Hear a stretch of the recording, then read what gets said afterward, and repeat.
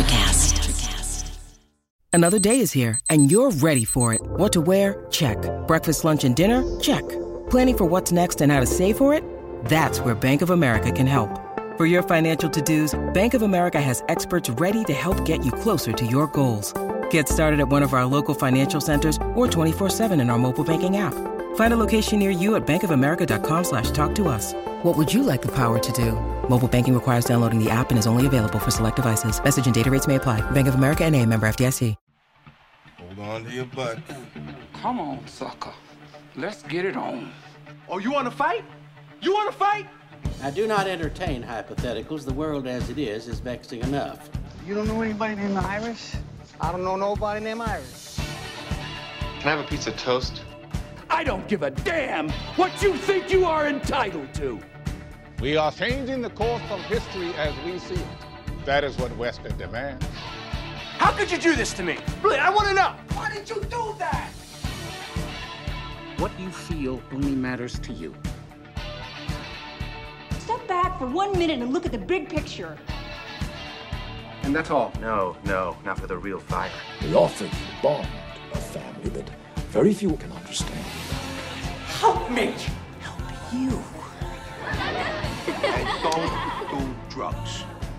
Or whatever movies with Wesley and Iris. What up? And welcome to Or Whatever Movies. I am your co-host, Iris. And I'm here with my older brother, Wesley. Wait, that's not good. Wesley. I can't do it. Today, we're talking a movie from 2017, set in 1989, dedicated to our most loyal Instagram follower, PennyFan37. It. PennyFan, you've been so active on our Instagram account. We really appreciate it. We made, I think, a pretty reasonable assumption that you like Pennywise the Clown. So we decided to do this one just for you. We've decided to review it for your benefit and also because it's an interesting movie to talk about. However, any opinions expressed should not be taken personally. Basically, what Wesley is saying is if we alienate you, we're sorry, that was not our intention. So It, available on HBO Max. Both are available there, if I'm not mistaken. Chapter 1 and Chapter 2. So It Chapter 1, featuring a terrifying Bill Skarsgård. One of the many Skarsgårds. Is he related to the other Skarsgårds? Indeed he is. The Andrew and the Stellan. Oh, what about the Peter? That's Sarsgaard. Oh, excuse me. Come on, man. The Swedish are going to be up in arms. What did he do before It? I don't know. Did he go to clown college? No. I'm sure that he was around. He was just the brother that hadn't broken through yet. Handsome guy, but really terrifying Pennywise the Clown.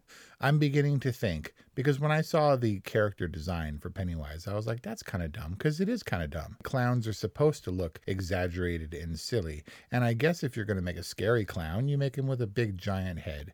But I don't know that design looks scary. And I'm not even like a devotee of the Tim Curry Pennywise. Full disclosure, I've never seen Stephen King's It, the miniseries with Tim Curry, which his performance is hailed as being pretty good. And it's now available on HBO. I just couldn't, with my work schedule, squeeze in seeing that first. But the point I was going to make is he is a, pretty good looking dude, not one that you would think, oh, that dude obviously has the face of a murderous clown, right? But Bill Skarsgård, I don't think anyone else could have done it. He can do the craziest things. He's like the Jim Carrey of scary clowns. How do you get in the mix to be cast as Pennywise the dancing clown? I mean, when your agents come to you with, hey, Warner Brothers is casting for It, aren't you immediately like, I don't, really? You think of me that way? Well, I guess if you're struggling to establish yourself in an already largely famous family, but he had to fully audition. Like on his own dime, he went and got some grease paint and made himself all clowny and rolled into this audition. So Bill Skarsgård typified this experience as like a microcosmic example of what acting is.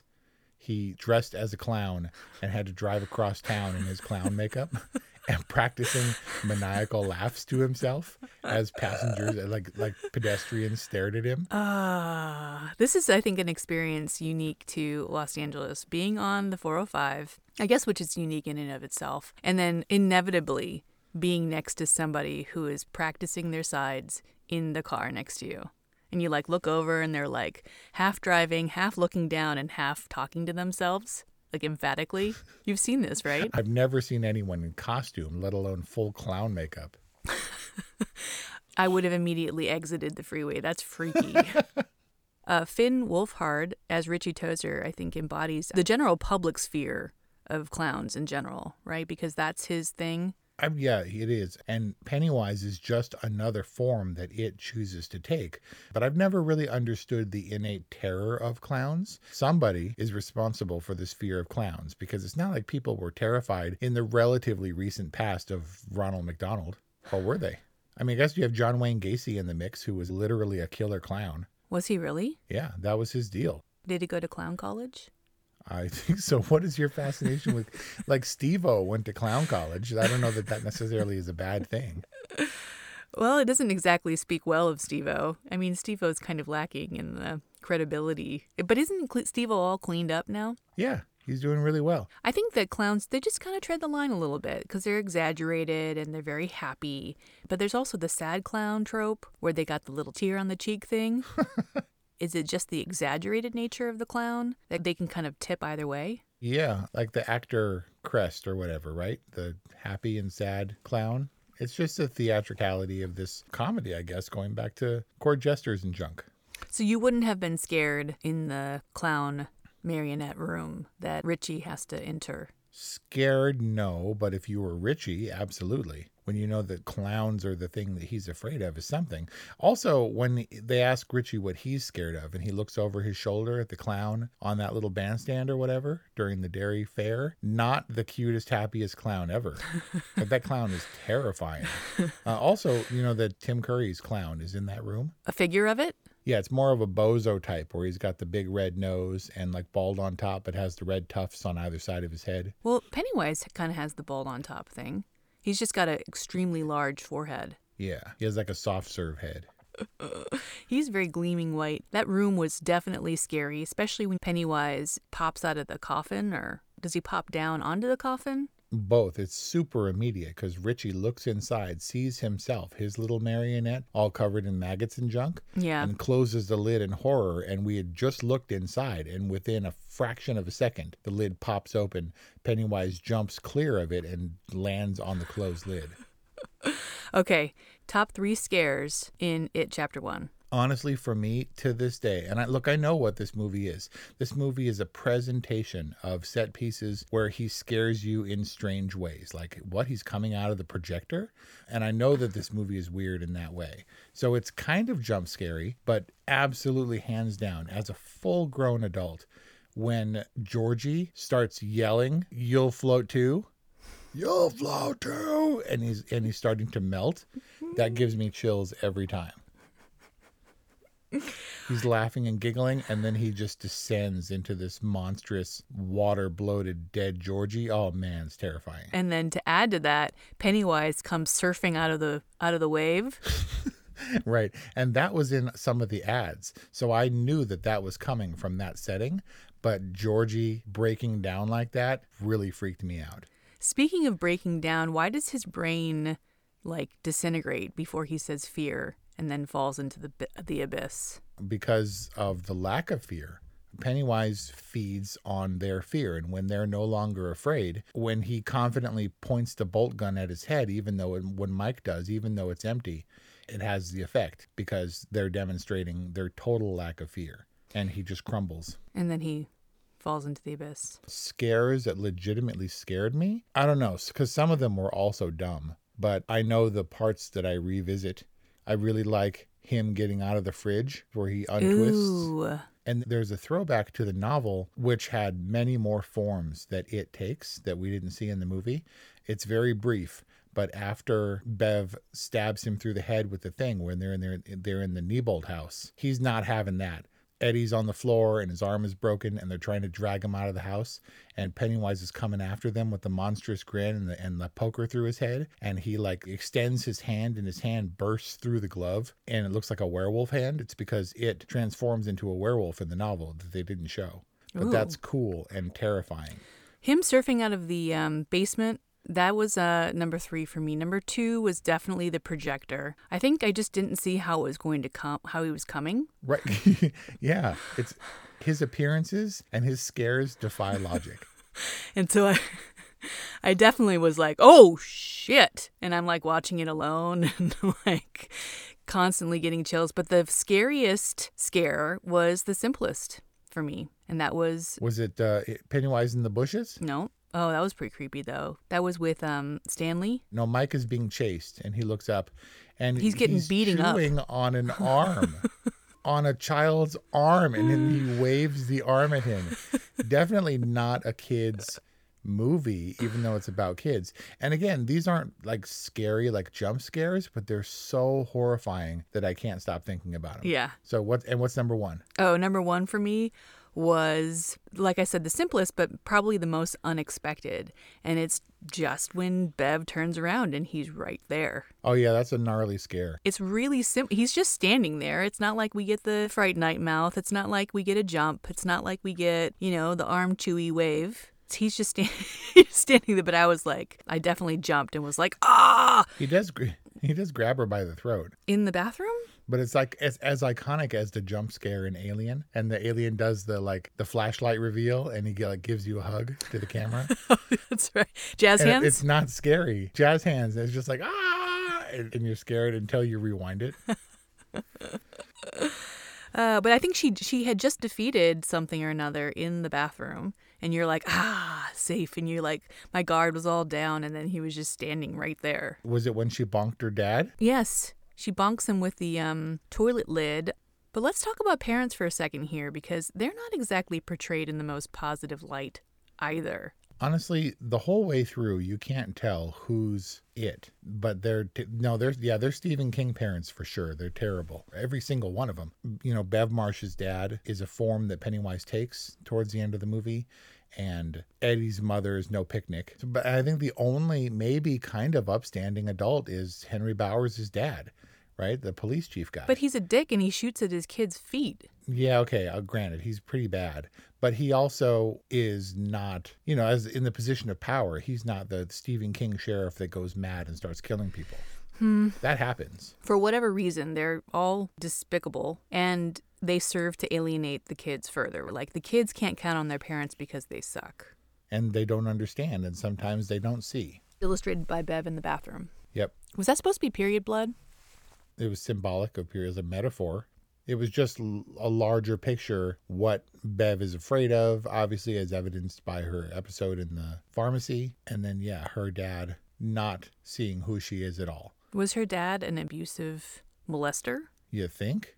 He's in a Stephen King movie. Because that was really gross. So was its purpose to get kids to kill their parents?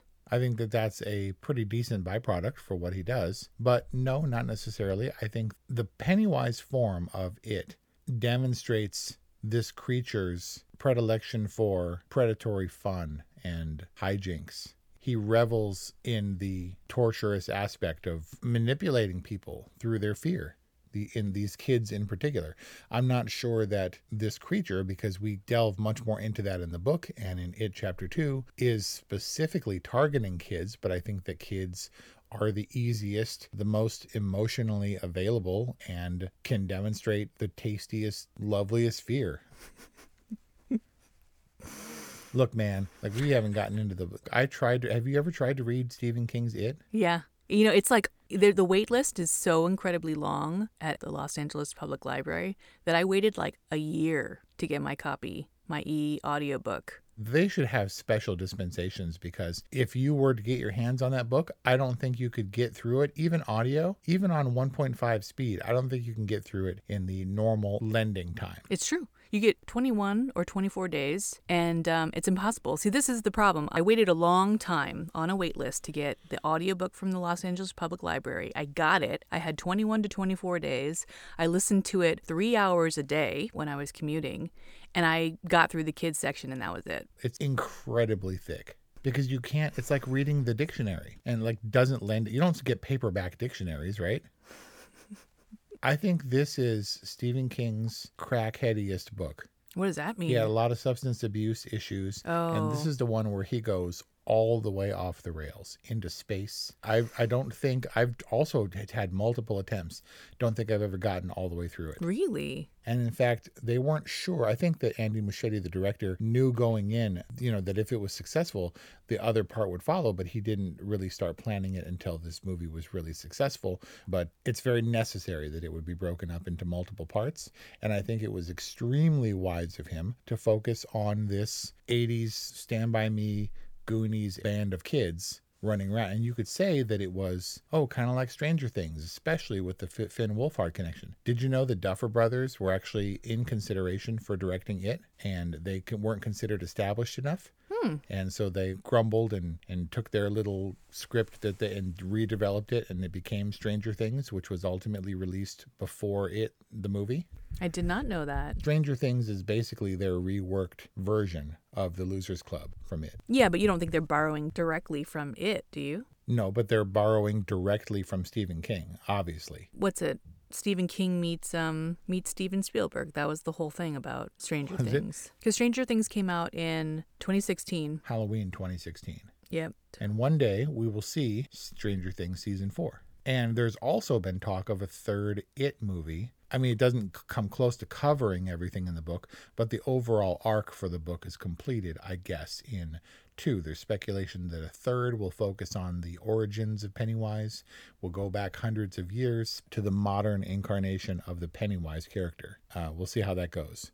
But it didn't look like Bill Skarsgård was on board for Chapter 2 at all. He said that this role took a really heavy toll on him. He had nightmares pretty much continuously because he got really into the character. Ooh. So he didn't really announce until kind of the last minute that, all right, he might be on board for another one. A third one is still up in the air, but I could see how they could do it. I mean, both were successful, even though, in my humble opinion, Chapter 2 dropped in quality. Do you think they can make it work? Should they make it work? I would be happy to see another Pennywise movie, just because I think that 2 was less execution than I was looking for. But it had such a great cast. Oh, and a great adult cast, for sure. I could not have been more excited. That's why you were disappointed. I mean, there was a lot of build-up for sure. But I'll tell you, I don't know that this movie I think it was capably directed for a horror movie that relies on the jump scares that we talked about. Like, we're in a safe space. We're in the bathroom in Bev's house, and her dad's in the house with a closed door and all that stuff. And then he's right there. Or they're in the garage all together with a projector. What could go wrong? Okay, he's in the projector somehow, and then he pops out of the projector at like 4x size and with giant teeth, and you're like, whoa, because it's disarming, right? But a lot of it was gimmicky, because what he spent a lot of time doing was popping out, scaring the kids, and then being beaten back so that he like retracts. Like the painting lady backs up and disappears into the sewer. That was great. He spends a lot of time jumping out to scare them and then like retreating. Well, he can't eat up our heroes. Yeah, no, but he does eat the shit out of some Stanley for a second. You're like, holy cow.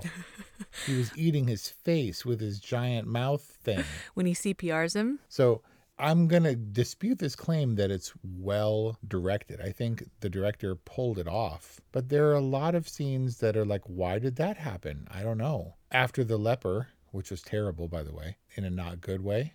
It's a little unclear that it's a leper. Exactly. And I think that's the problem that Andy Muschietti faces. He writes these scenarios like, wouldn't it be cool? And they didn't keep the werewolf that I really wanted to see, but they kept the leper.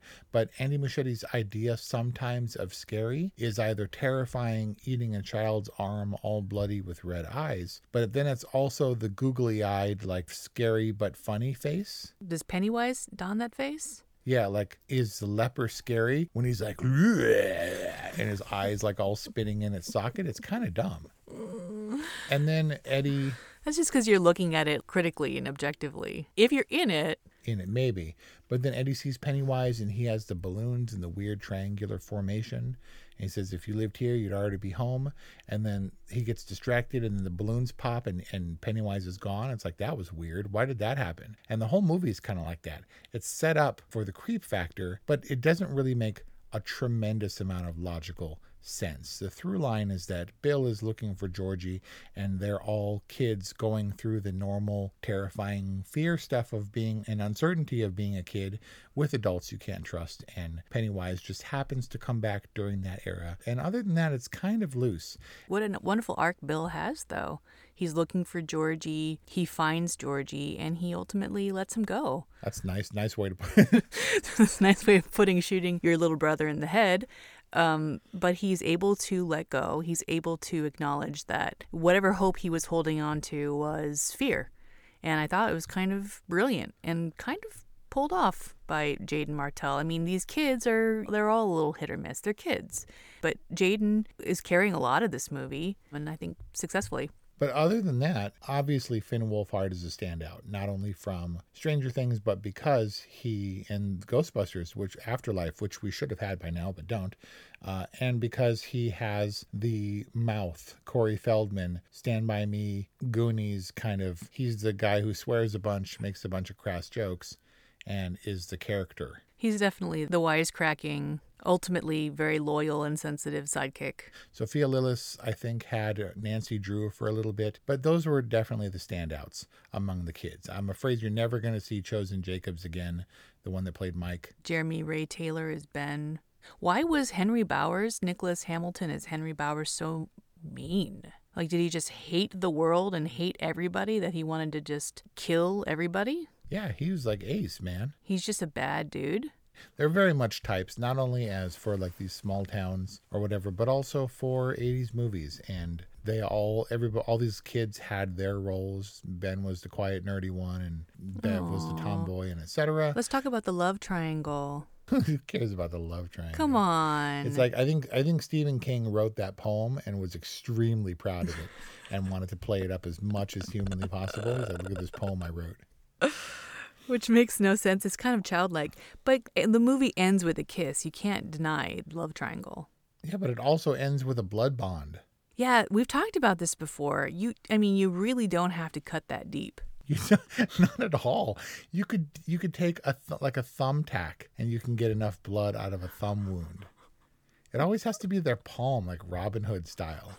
My father's death will be avenged, and like rakes a dagger across his palm. It's not a sacrifice.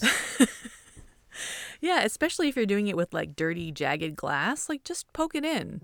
Yeah, but those kids are tough. They'll survive COVID because they were dirty and they cut themselves with like sewer glass, gray water and junk. Yeah, Bev, the toughest. All she does is like flinch a second. All the rest of them are grimacing. She's like, Yeah.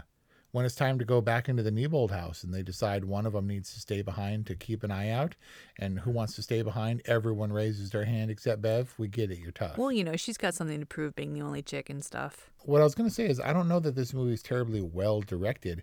It's well set up and the scares come through in a really effective way. But you're saying that on the basis that it was illogical when you were just saying that's Pennywise's whole thing, that he defies logic.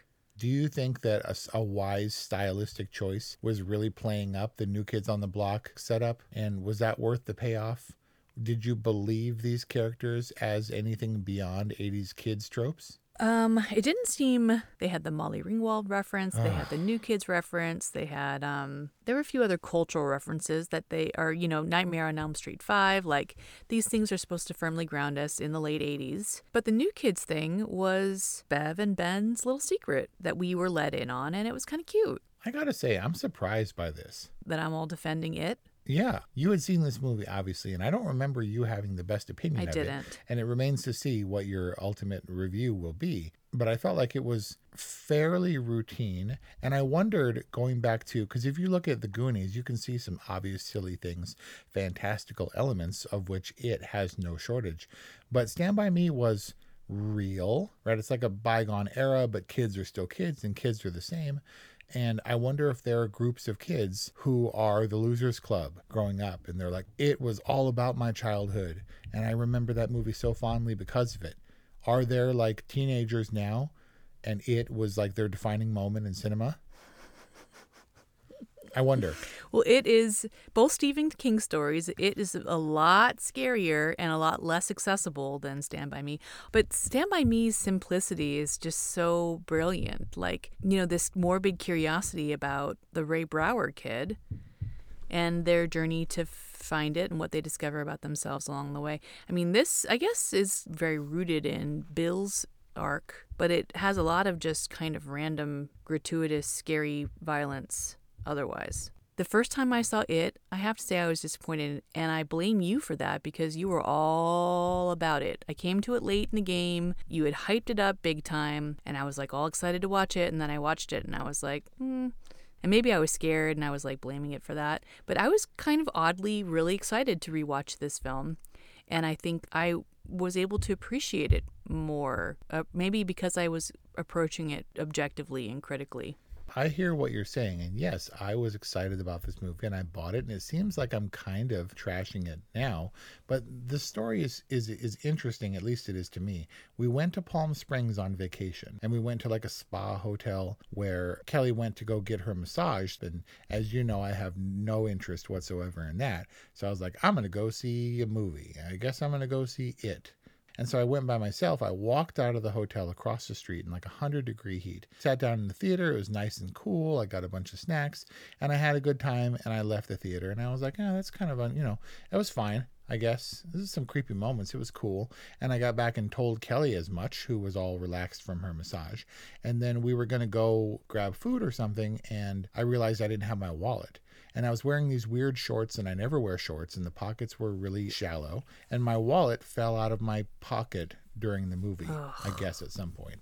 And I was all kind of amped up from a scary movie, and all of a sudden everything was a drama. So I was like, oh my God. And so I raced back to the theater all worried because I had like $200 in my wallet, $300, something like that. That's a total bummer. Thankfully, it was like a sleepy Saturday afternoon or something.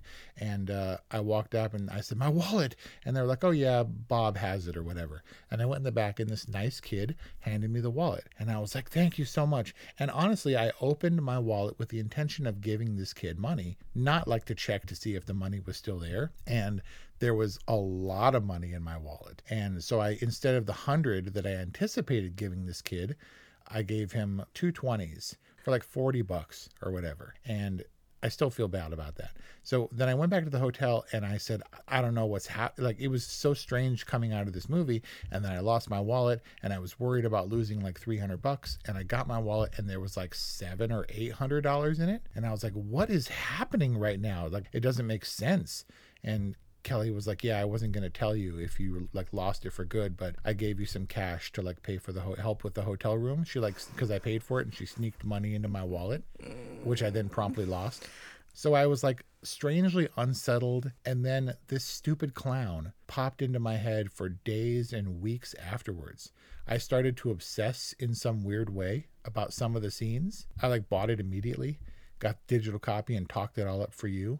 And I don't know that it holds up as a great movie, but it got in my head somehow. This clown stuck in my craw, and there were so many memorable, scary moments. I think that the most contested part of our review is the direction, because for me, it builds very consistently. It could have been tediously episodic, but it isn't. The first couple kids get their It encounters. They pepper in some, friendship building scenes. We move pretty effortlessly through time over the winter, spring, and summer of 88 and 89. We get a nice little climax teaser when they go to Neibolt, and then the sewer takes it to the other level. Like, it has a nice build, it has a nice cadence. It deals with the illogic of it in a way that isn't too confusing. He's handling an unwieldy cast of kids of all different experience and acting levels. It's pretty deft, I think. I like it. I really do. Maybe some of my disappointment stems from It Chapter 2 and Mama, which was, I think, the closest that we've gotten from this director before he did It. I felt like the other movies, Mama and It Chapter 2 specifically, kind of showed me the gimmick that Andy Muschietti has that he applied to It that for some reason just worked better. This movie, standing alone, is a weird horror gem.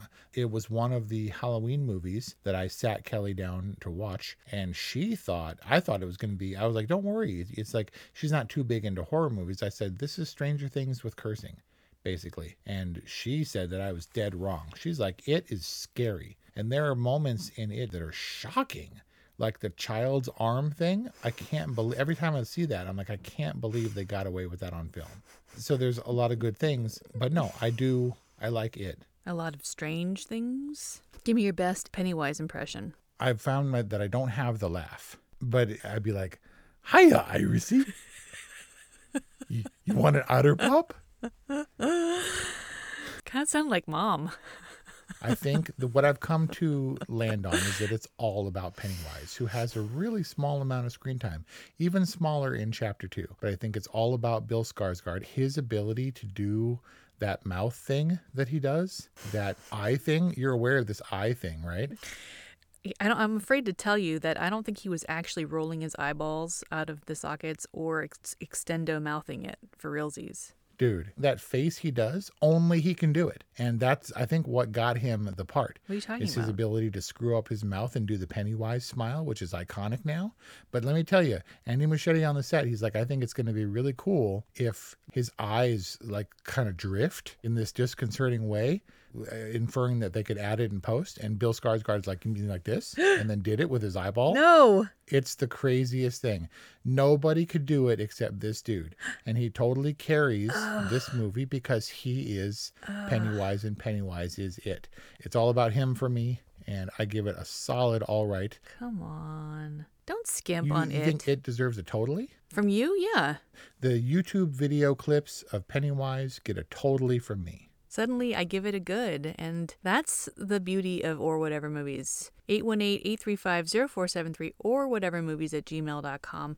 Let us know what you think about Stephen King's It. A review that we did especially for one of our most devoted Instagram followers and friends, at PennyFan37 on Instagram. Thank you for listening, and we'll see you next time. Welcome to Ringside with Ray and Prince. My name is Ray Leonard Jr. Oh, is that the set? No, that's just my dad. My name is Prince Daniels Jr. Daniels again with a big home touchdown. On this show, we come to humanize athletes, entertainers, business executives. We're going to see what makes them tick. Tuesdays, 10 a.m. Pacific time on Spotify, Apple, Amazon, and wherever you get your podcasts. We'll see you there. Peace and power. Electricast. Electricast. Welcome to Tuning Into Sound Wellbeing, where we harmonise your mind, body and soul. I'm Amanda, your sound therapy expert. And I'm Stephen, the curious explorer uncovering the mysteries of sound. Together we explore vibrations, frequencies and the power of sound therapy and tuning forks. Discover ancient wisdom, reduce stress and tune into a healthier life. Subscribe to Tuning Into Sound Wellbeing today. Electricast.